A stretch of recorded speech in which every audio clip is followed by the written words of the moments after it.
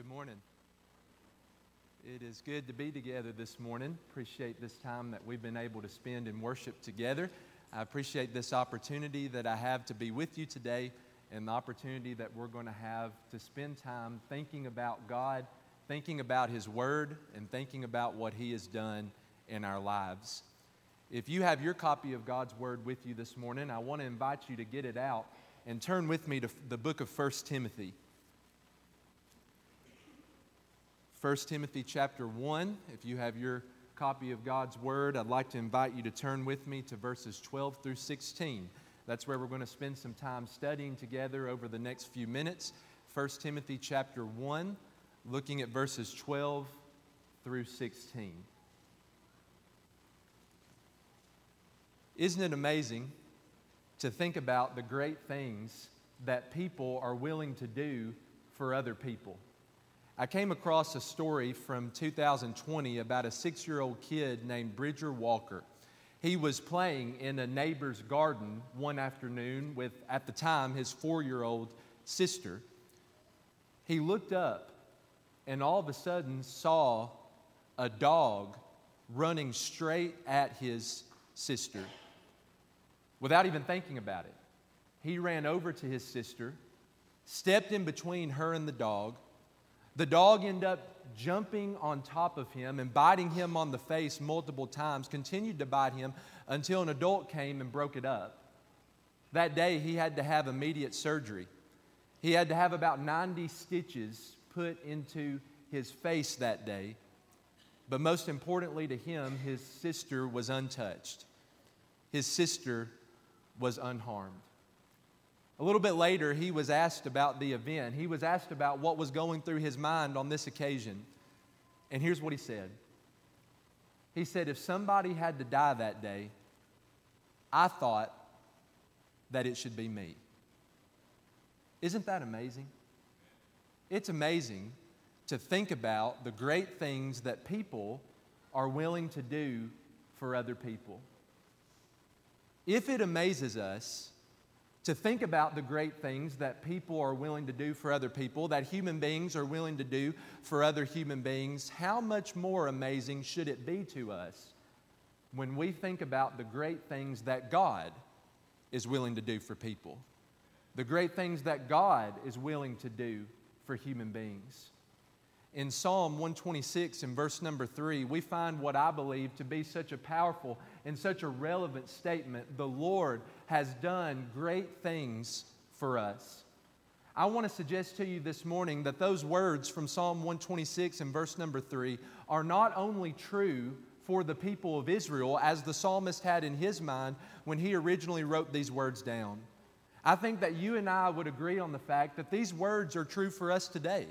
Those words continue to be true for you and for me. I think that all of us would be very quick to raise our hands and to agree on the fact that the Lord has done great things for us.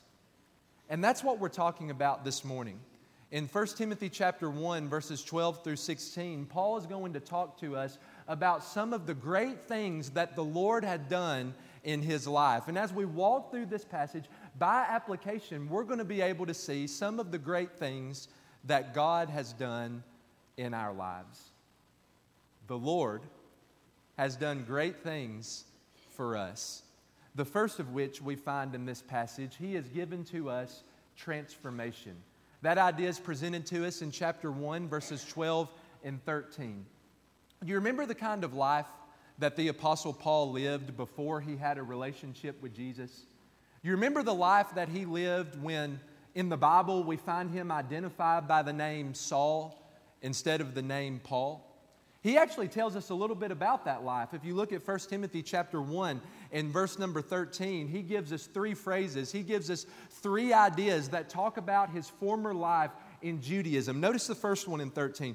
He says, though formerly I was a blasphemer. A blasphemer is someone who speaks evil against someone or something else. Paul was a blasphemer who spoke evil about Jesus. He spoke evil about Jesus' people. Paul was one who said bad things about Jesus. He said bad things about Jesus' people. But notice this wasn't just something that was present in his words. You look at the second word in verse number 13. He says, though formerly I was a persecutor. Paul didn't just say bad things about Jesus. He did bad things to Jesus. He didn't just say bad things about the church that belongs to Jesus. He did bad things, evil things to the church that belongs to Jesus. He was a persecutor. We see that in Acts chapter 8 and verse number 1, where he was one of the leaders in a great persecution that arose against the church in Jerusalem, that scattered all of the disciples in Jerusalem throughout the regions of Judea and Samaria, except for the apostles. It wasn't just his words, it was his actions. He wasn't just a blasphemer, he was a persecutor. Didn't just say bad things, he did bad things to Jesus. Well, we ask the question, what kind of bad things did he do to Jesus?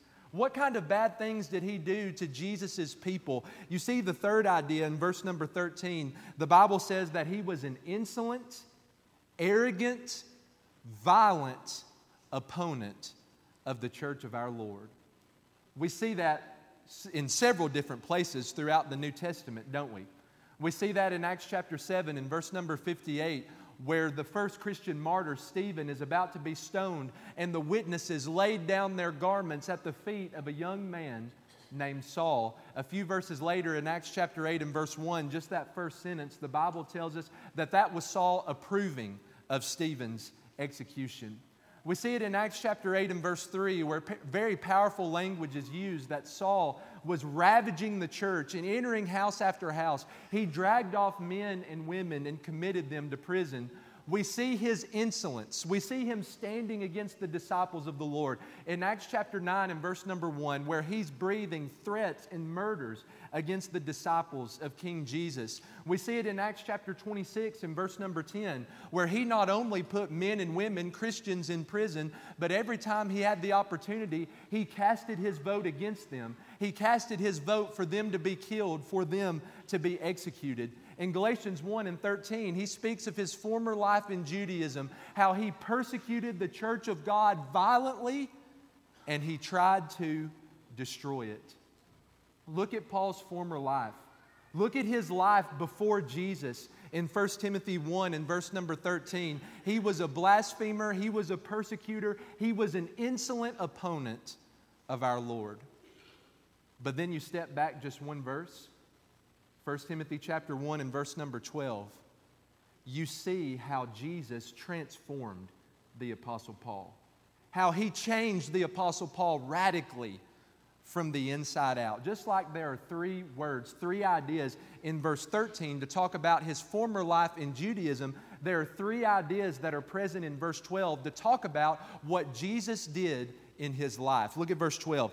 I thank him who has given me strength. When Paul thinks about what Jesus has done for him, he says, Jesus has enabled me. Jesus has empowered me. Jesus Christ has strengthened me. We're going to talk in just a few moments about how Jesus gave Paul a responsibility to fulfill, a job to carry out in preaching the gospel. He didn't just give Paul that job, that responsibility, and then take a step back and say, good luck with that. No, he gave him the strength that he needed to carry out that responsibility, to fulfill that job. Keep reading in verse 12. Paul says, he judged me faithful. Jesus looked at one who was a blasphemer, persecutor, and insolent opponent and judged him to be faithful, judged him to be trustworthy, saw him for his potential, knew what he could become. One day, Jesus said, this man is going to be faithful. One day, he's going to be a trustworthy servant of mine, which leads us into the third idea. Paul says he appointed me to his service. In Paul's former life in Judaism, he lived in the service of Judaism at that time. He thought he was living in service to the Old Testament Scriptures. We might even say that Paul was living in his own service. Paul says, Jesus took me out of that and appointed me to his ministry, appointed me to his service. Now I serve him. Now I serve others by preaching the good news of Jesus Christ to them. When you look at verses 12 and 13, wouldn't you say that Paul had been radically transformed by the power and grace of Jesus Christ. Take the three ideas in verse 13 and contrast them with the three ideas that are present in verse 12. Jesus took somebody who was a blasphemer and strengthened him, enabled him, empowered him. Jesus took somebody who was a persecutor and judged him to be faithful and trustworthy. Jesus took somebody who was an insolent opponent of his and changed him, transformed him, placing him in his own service, in his own ministry. I think we could very simply say it. Jesus transformed a sinful individual from the inside out. That's true for the Apostle Paul. It's true for you and me as well, isn't it? The Lord has done great things for us. Out of all the great things the Lord has done for us, number one, He has given to us transformation. In the 1800s, there was a very famous artist named Edwin Landseer. There's a story from his life where he went to visit some friends who lived in Scotland. They lived in a huge mansion, the biggest mansion in the town. One of the servants was bringing them carbonated water on this occasion. He tripped and fell and spilt the carbonated water all over the wall. It left a big stain on the wall. Naturally, the people who lived there, the friends he was visiting, was frustrated by that. So they decided they were going to go into town to blow off just a little bit of steam. When they went into town, Edwin Landseer decided that he was going to stay back at the house. When they came back from town a few hours later, they went into the room where the spill had happened and the stain had been made. Edwin Landseer had taken some charcoal and he had drawn around that stain and transformed it into a beautiful picture of a waterfall surrounded by grass and flowers and animals. He took a stain on a wall and changed it into something beautiful. That's exactly what Jesus did in the life of the Apostle Paul. And that is exactly what Jesus is capable of doing in your life and in my life. When we stand on our own, we're full of guilty stains. But Jesus has the power to take those stains and change them into something amazing, change them into something beautiful. When you and I stand on our own, we make a mess of our lives. Can't you see that? Through the sins that we've committed, we make an absolute mess of ourselves. But then Jesus comes along when we place our faith in Him. He changes us and transforms us into someone who's not just beautiful, but someone who's going to be productive in His service, somebody who's going to be productive in His kingdom. I think we can stand alongside of the Apostle Paul and say, I admit I've committed some serious sins, but Christ Jesus has strengthened me. I've made a mess of my life, but Jesus judged me to be faithful, and every day He helps me to be faithful. I've done some things that I'm not proud of. I've lived and persisted in my own service. But Jesus has changed me, taken me out of that, and put me into His service. The Lord has done great things for us. The first thing we find in this passage is that He has transformed us. The second thing we find in this passage, in verses 13 through 15, the Lord has done great things for us in giving to us His gift of salvation. You might be asking yourself the question, how was Paul able to be so changed? How was Paul able to be so radically transformed? I believe the answer to that question lies in verses 13 through 15. The answer is that he had chosen to receive the great gift of salvation that Jesus offers to every single individual. You look in verses 13 and 14, you find four key words. First, verse 13, looking at the end of that verse, Paul says, I received mercy. Mercy is having compassion on somebody. Mercy is the inward, internal feeling that causes us to reach out when we see people who are in need. At one time, the Apostle Paul was in need. At one time, the Apostle Paul was lost. At one time, the Apostle Paul was spiritually bankrupt. Jesus Christ saw that. And instead of turning him away in anger, He had compassion on him. He saw him in his need and gave him exactly what he needed. Jesus Christ offered the mercy, and Paul made the decision to receive the mercy. Look at verse 14. Paul talks about the grace of our Lord, and he says it overflowed in his life. I like to think about it like this. You fill up a bathtub, you turn on the nozzle, the water starts to run, you stop up the drain. If you leave the water on, the bathtub's going to fill up all the way to the top. If you continue to leave the water on, it's going to overflow. The water's going to run over the sides, and if you continue to leave the water on, you keep on going down this train of thinking, you're going to flood your entire house. Now, we know it's pretty obvious. It's not good if you leave your water on and it overflows and it floods your entire house. I don't know about you, but I can't think of a more powerful idea than the grace of our Lord overflowing in our lives. Paul says that's where I am. That's what Jesus has done for me. Grace, the unmerited favor of God. A gift that I can't earn, a gift that I will never deserve. He says that's what Jesus has given to me. And it doesn't just fill me up halfway. He says it doesn't just fill me up all the way. But Paul says in verse number 14 that the grace of God was overflowing in his life. It was overflowing in his heart. And then you look at the end of verse 14, he mentions two more words, the faith and love that are found in Christ Jesus. I think there are a couple ways of looking at that. First, faith and love originate in Christ Jesus, don't they? You think about our faith. Hebrews 12 and verse number 2. Jesus is described as the founder and the perfecter of our faith. Where does our faith come from? It comes from the Lord Jesus. It finds its origination in Him. What about our love? Ephesians 5 and verse number 2 says that we are to walk in love. What's the standard? Just as Christ loved us. Faith and love are found in Christ Jesus in terms of that they originate in Christ Jesus. They flow from Christ Jesus. But I think we could also look at a second idea there, that faith and love are only found in Christ Jesus. You look at this passage, you're not going to find these ideas out in the world. You're not going to find what we're talking about this morning anywhere other than our Lord and Savior, Jesus Christ. Look at those four words: mercy, grace, faith, love. I believe those four words can be summarized in verse number 15, which I believe, this is my personal opinion, I believe that this is one of the most powerful statements in all of the writings of Paul. Notice he says this saying is trustworthy. Here's something you can put your faith in. Here's a solid foundation that's never going to move, a solid foundation that you can place both feet on.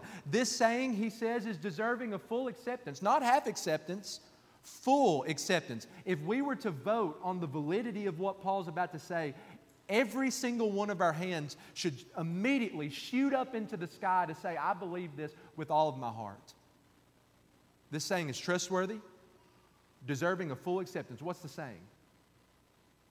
Christ Jesus came into the world for one purpose: to save sinners. Jesus Christ didn't come into the world to save righteous people. He didn't come into the world to save people who are holy. He didn't come into the world to save people who already have everything together. Christ Jesus came into the world to save sinners. Now, Paul, how do you know that? How do you know that Christ Jesus came into the world to save sinners? How are you so confident to say that this is a trustworthy saying and deserving of full acceptance? Well, look at the end of 15. Of whom I am the foremost.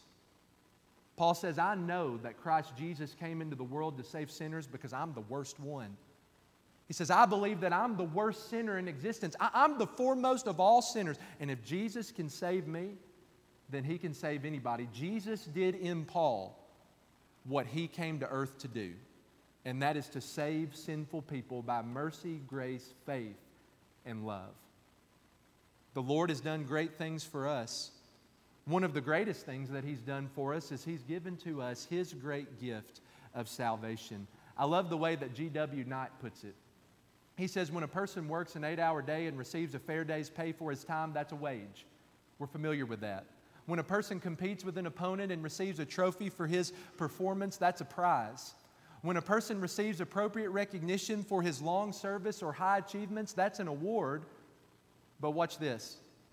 When a person's not capable of earning a wage, can win no prize, and deserves no award, yet receives such a gift anyway, that's salvation. That's what we're talking about in this passage. You and I are not capable of earning a wage from God. You and I can win no prize from the hand of God. You and I deserve no award from the one who is sovereign over all creation, yet He gives us those things anyway. That is salvation. At one time, you and I were in need. Jesus Christ saw that need and had compassion on us. Instead of turning us away, He took us in and gave us exactly what we needed. God's grace, as we live as Christians right now, it's not just filling us up. God's grace is overflowing in our lives. It's overflowing in our hearts. We live every day in the faith and love that are only found in Jesus. The faith and love that flow from the cross and the empty tomb of Jesus Christ. Just like the Apostle Paul, we can say this is a trustworthy saying and deserving, worthy of full acceptance, that Christ Jesus came into the world to save sinners. So often people feel so guilty about the sins that they've committed. I don't know if Jesus could ever save me. I don't know if Jesus could ever do anything in my life. Look at all the sins that I've committed. Look at all the mistakes that I've made. Jesus didn't come to save perfect people. Jesus came to save sinners. We are recipients of the purpose of the incarnation of Jesus Christ. And then we see this third idea in this passage. The Lord has done great things for us in verse 16, giving to us exemplification. Paul identifies himself as a blasphemer, persecutor, insolent opponent of the Lord's church. He calls himself the worst of all sinners, the primary, the foremost of all sinners who exist. But yet the Lord transformed him. The Lord changed him. The Lord gave to him a tremendous gift of salvation. Notice in the Apostle Paul's mind that wasn't just for him. That wasn't just for his personal salvation. That wasn't just so that he could go to heaven one day. Notice the example that Jesus made out of the Apostle Paul, verse 16. But I received mercy for this reason. How would you finish that statement? I received mercy for this reason so that I can go to heaven one day, so that I can live in relationship with God, so that I can have my sins forgiven. All of those things are important. But notice how Paul finishes the statement. I received mercy for this reason, that in me, as the foremost, Jesus Christ might display His perfect patience as an example to those who are to believe in Him for eternal life. Do you hear what the Apostle Paul is saying? Paul is saying, if Jesus Christ can do this in my life, then He can do this in anybody's life. If Jesus Christ can transform me, if He can save me, then He can transform and save anybody who's willing to place their faith, who's willing to place their trust in Him. Paul's life was a living testimony to the immense, perfect patience of the Lord. His transformation, His salvation wasn't just for him. It was for anybody who would take the time to look. Paul's life proclaimed the message. Look at what Jesus Christ can do in an individual's heart. Look at what Jesus Christ can do in an individual's life. That was the message that was put on the front page. The Lord has done great things for us. He's given to us transformation and salvation. But notice He's also given to us exemplification. The Lord has made examples out of us about what He's capable of doing in a person's life. I have a friend who lives in Mayfield, Kentucky, the place where Leslie and I live right now. He's been a member of the church for about a year. He was sharing with me about a month ago that he used to struggle with substance abuse. He's been sober for about 10 years, but that was a real struggle for him. He told me, Tyler, God delivered me from that. God saved me from that. And if God can do it for me, then I know He can do it for anybody else. That's not just something that he said, that's something that he lived. There are two people in his life right now who have struggled with substance abuse in the past, who he is helping to overcome that. Why is he doing that? He's doing that because he believes with all of his heart, if Jesus can do it for me, then Jesus can do it for you. Jesus Christ has transformed us. It's beautiful, isn't it? Jesus Christ has given to us His amazing gift of salvation. Here's my question, though. How selfish would we have to be to keep that to ourselves? Jesus has transformed us. Jesus has changed us, but it's not just for our personal benefit. It's not just for our personal salvation. It's not just for our personal forgiveness or even for our personal eternity. Our lives should be living proofs of what Jesus can do in a person. Our lives should be testimonies that say, you see me? This isn't because I'm great. It's because I serve a God. It's because I serve a Lord who is great. Psalm 126 and verse number 3, the Lord has done great things for us.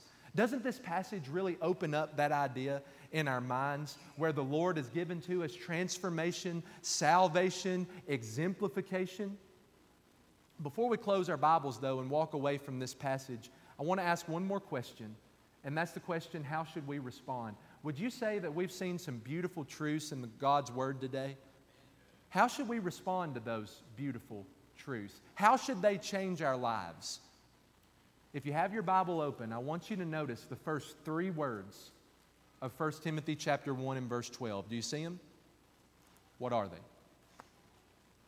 I thank Him. Where you are in your life right now, I'm sure that you have a lot of things that you're thankful for. You're thankful for your family and friends. I hope you're thankful for your church family. This is a great church family to be a part of. You're thankful, more than likely, for your job. Maybe you received a promotion and you're thankful for that, thankful for the house that you live in, the car that you drive. Maybe you're thankful for the school that you attend or the school that somebody in your life attends. I think that's a good thing. We should be thankful for all of those things.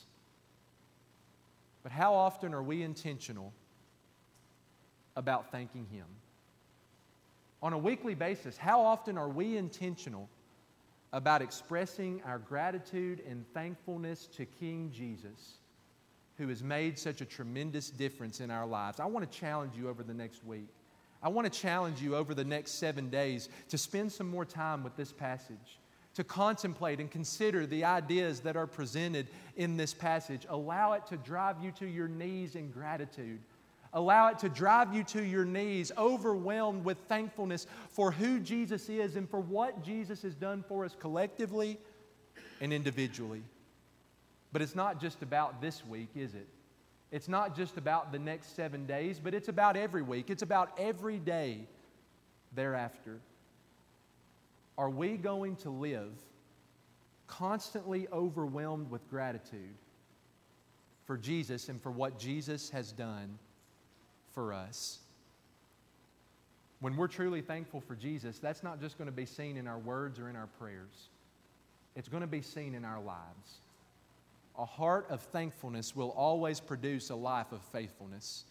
Do you think that's something we can hold on to? Do you think that's an application that we can make in our lives from our study this morning in 1 Timothy chapter 1? A heart of thankfulness to Jesus will always produce a life of faithfulness for Jesus. Are you struggling with sin this morning?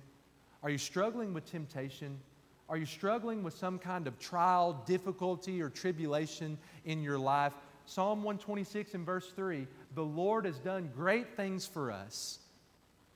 The question that we have to answer is, what are we willing to do for Him? Maybe you need encouragement this morning. Maybe you're struggling in some way and would like the prayers of your brothers and sisters in Christ. Maybe you'd like to study the Bible with somebody. That would be our privilege to meet you where you are as together we stand and sing a song of encouragement.